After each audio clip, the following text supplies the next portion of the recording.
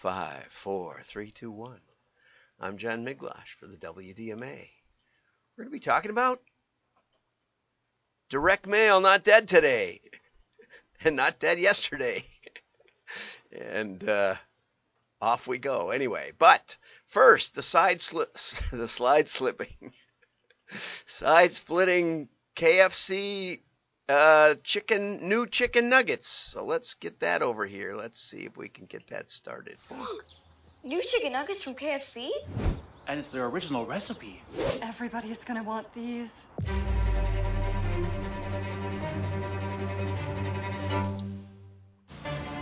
Missile control, do you copy? Is that 100% white meat?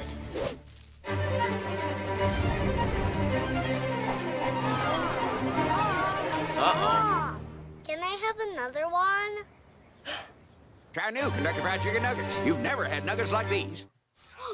So we're going to get over to look at the review of the ad, not of the nuggets. Okay, so memorable, 4 stars. Effective, 5 stars. Style, 5 stars.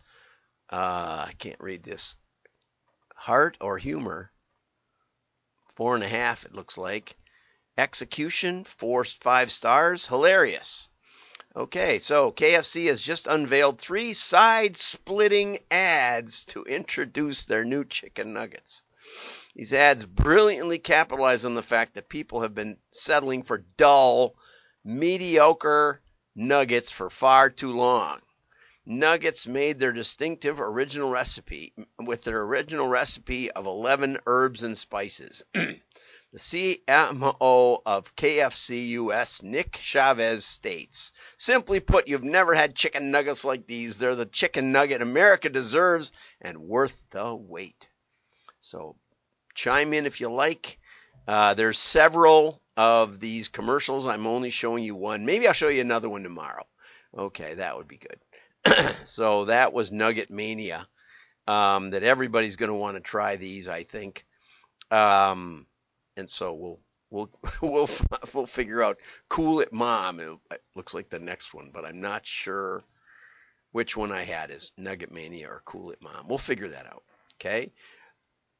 They're so flavorful they don't require dipping. They're delightful, uproarious celebration of their new nugget. It's like I'm thinking to myself, how could they have not figured this out like 40 years ago? They use it on the chicken, but they didn't use it on the nuggets. Oh my goodness. Well, breakthroughs sometimes take a long time. Amazon will charge for some UPS returns, and they warn customers about frequently returned items. So, this is probably a big nothing burger because, yes, customers who drop off at UPS locations could be charged $1. Okay? But here's the funny part. The fee will only apply if there's a Whole Foods, Kohl's, if there is a whole fee. The fee will only apply if there's a Whole Foods, Kohl's, or Amazon Fresh location closer to the orderer's address than the UPS store. Okay, so I got a UPS store that's down on Highway 83, and I've got a Kohl's that's just east of there. I wonder which one's closer. I don't order much from Amazon, but it's pretty much neck and neck. To my actual address, as the crow flies, I bet the Kohl's is closer. I could have to pay $1. We always take them to Kohl's, but it's not any. But it's just about an even Steven. Okay. So we'll always offer a free option.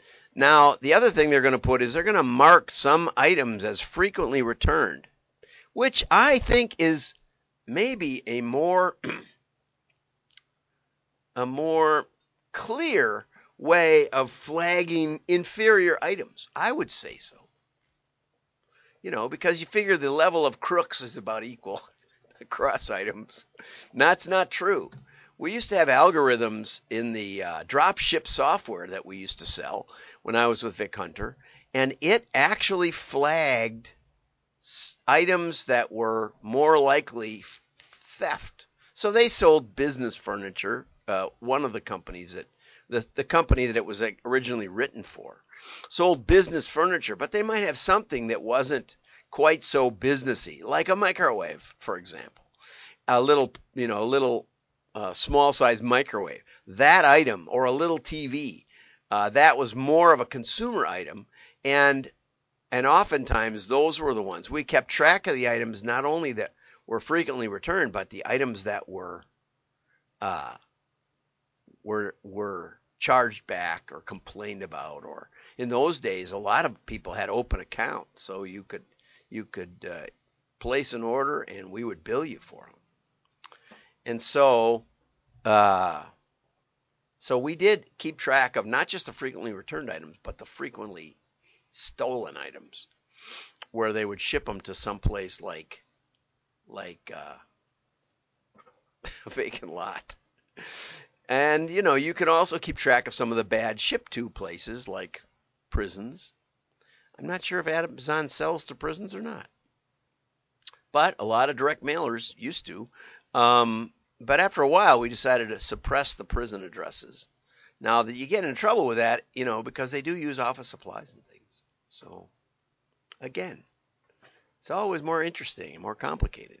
But anyway, let's just say that a frequently returned item is a sign of inferior quality or crooks, one or the other. Okay, so they're going to label them as frequently returned, and you can take your chances with it. Okay, returns matter to customers, but they're not the most important factor. 54% take free returns into consideration. 1/4 said the time frame is important, and 40% or so consider the cost of return. But the truth is, according to Michael Levine, consumers decide first on cost and convenience of buying something, and then think later, if at all, about how easy or not it is to return that thing. And he also said many retailers charge customers for return shipping, although as far as we know, the major ones, Walmart, Target, etc., don't do it aggressively. And that's probably because a lot of times you just take it to the store and there's a Walmart near you, unless you live in Chicago where they've been ransacked and they won't reopen. Josh Lowitz, also of Consumer Intelligence Research Partners, said, this is similar to Amazon offering $1 or $2 for accepting slightly lower shipping. Okay, so you can save a little money. Slower shipping, not lower. Amazon is letting shoppers know that they will share the savings. And it's an interesting concept because we have Fleet Farm and Farm and Fleet in Wisconsin. I think it was two brothers that couldn't decide who was really in charge, and so one of them started their own. And I don't remember which one it was, Fleet Farm or Farm and Fleet, but for decades you had to, how stores have doors that open for you, and open on the way out and open on the way in. Well, the Fleet Farm, they think they would open on the way out, but on the way in you had to open it yourself. And I think they were trying to send a message that, this is a low overhead operation. And if you remember when Sam's Club first came out, I mean, it was just everything on pallets, and you just, that was it. There was no stocking the shelves. So maybe it's just sending that message. We made a lot of money for Dick Cabela when we changed, because when we analyzed their orders, it was like there was zillions of orders for one fishing lure. Because you heard from your buddy, oh, the dual propeller swimming horse was the bass bait best in the world. There is actually a bait like that. It has propellers on both ends. It looks like a Rapala with both propellers on both ends. You can't find it at Walmart. You can't find it at a fishing store. So you have to order it from someplace like Cabela's, who has every lure. And so I told Dick he had too many fishing lures, and he's losing a lot of money. And he took me out to the warehouses out on the prairie his 9 million square foot warehouses, and showed me the little guys riding around in the shopping cart or in the golf carts. And I said, you can't possibly fulfill this for $1. His margins at the time were about 30%, 35%. He didn't want me to tell anybody, but that was a long time ago. And bless his soul. And so a $5 fishing lure, you had $1.50 or so margin on it. And that didn't count the catalog cost and all, the advertising cost. So you maybe could break even at 50 cents for, picking and fulfillment. But I just told the marketing department to raise the minimum order to $25. Not that you couldn't buy one fishing lure, but you'd be charged the return or the standard picking packing for a $25 order, not a percentage, which was very low for the $5 order. And what do you know? The average order went up. People would buy 3 fishing lures or 5 fishing lures instead of 1. So how you handle these little details is important. Get with a guy that's done it before. Okay, and yesterday I mentioned Neil Patel's direct mail, 13 reasons why direct mail ain't dead. He said isn't. Okay, and so what we're going to do, and I thought that I had marked this up. Oh, I did. So direct mail, we're going to work our way through this. We're going to chip away at it for a couple of days because, it's a nice article, and we'll see if he knows what he's talking about. Direct mail seems old and boring. You wouldn't drive a horse-drawn carriage to work or use a pager to contact your friends, would you? I saw a tweet yesterday about a guy whose banker told him that the horse was here to stay and the Model T was a passing fad. But instead of listening to his banker, he put $5,000 on Henry Ford and sold it like 19 years later or 15 years later for $2.5 million, which in 1915 was real money. Okay, so you never know what to bet on. You never bet enough on the winning horse. Direct mail feels outdated. Okay, and yesterday's article about catalogs said that a millennium person might have said that direct marketing. It was actually about direct marketing might have been old-fashioned, but now it's coming on for the millennials. They're starting to get in marketing positions, and they're saying, "Hey, I don't get much in the mail anymore. Let's send something in the mail."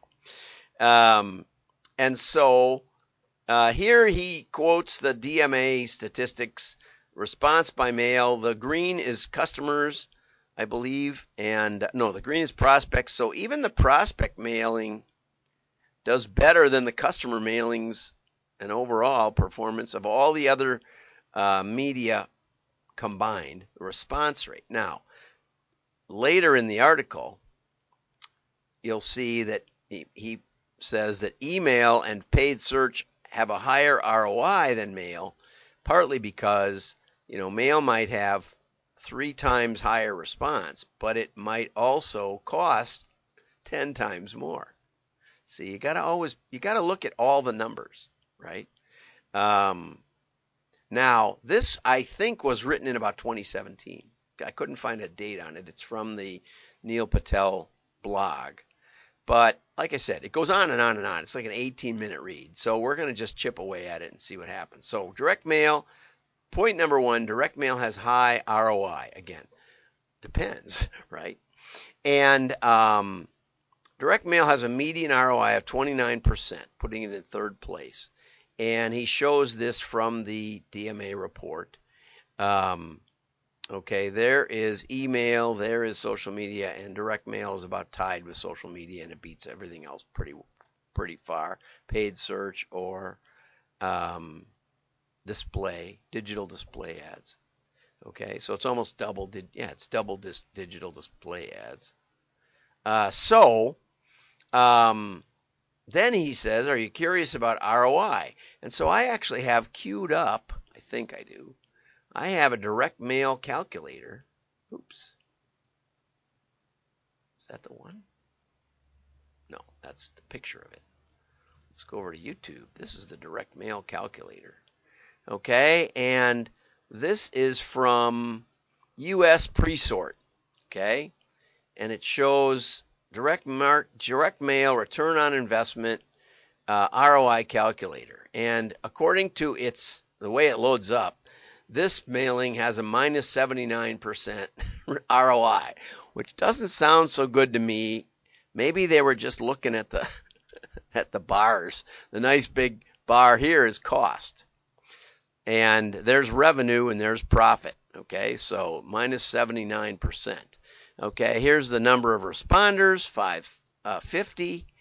Responders converted to buyers, cost per acquired buyer is $240. And so I noodled around with it a little bit.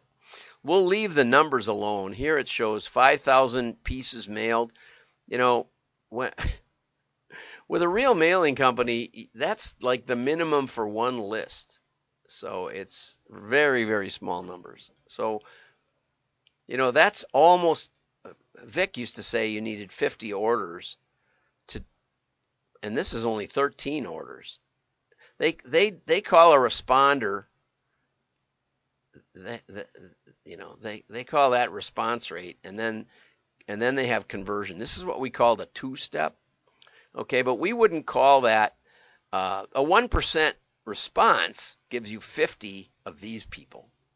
But this would be like a 0.25% response in terms of generating orders. That's the way mailers normally work because there's a cost for every one of these little 50s here. There's a cost for that. Okay, you gotta get them to a website, or you gotta send them something, or you gotta mail them something. And so sometimes a high response rate actually costs you way more money. What you want is a high conversion rate. And I do have a calculator for that, a profit calculator if you're interested. But it's a little more complex than people think. But anyway, I decided to fool around with this one because down at the bottom they have sliders. And what I found was it takes a 40% conversion rate to get anywhere. And it doesn't seem to have a cost per conversion. Here, that gets me at a it still says it's negative. So maybe it's even higher than that. I think this one has to be 1.5 and this one has to be 40%. Let's see. I was playing with these. Now it shows a profit, a positive profit. But see, this is like profit against, this is like gross margin. I mean, I would say this is a terrible profit calculator, and I think Neil also does. So, the link is in here if you want to go to it right here. Here's how to calculate it. Just a terrible profit calculator. He says that baffling ROI says nothing of direct mail's response rate, which is 5.3% for mail sent to houses and 2.9% for prospects. That's because it's probably unlikely. You don't see that kind of response rate very often unless you have a really good offer, probably a low average order size. You just don't see that much ever. And it would probably be a mature company that really has their offer figured out. Okay, where they say compare that to email with a click-through rate of 2 to 3%, but that's click-through, and Google even says the average bounce rate is 50%. So that's enough for today. We'll go on to point number 2 tomorrow. So I would say I would rate this like a C+ so far, but we'll keep on going. Have a great day. Like and share. Call up Neil. I have 190 mutual connections, so I sent him a connection thing yesterday. But if you know Neil, give him a call. Tell him he should watch. I'll tag him.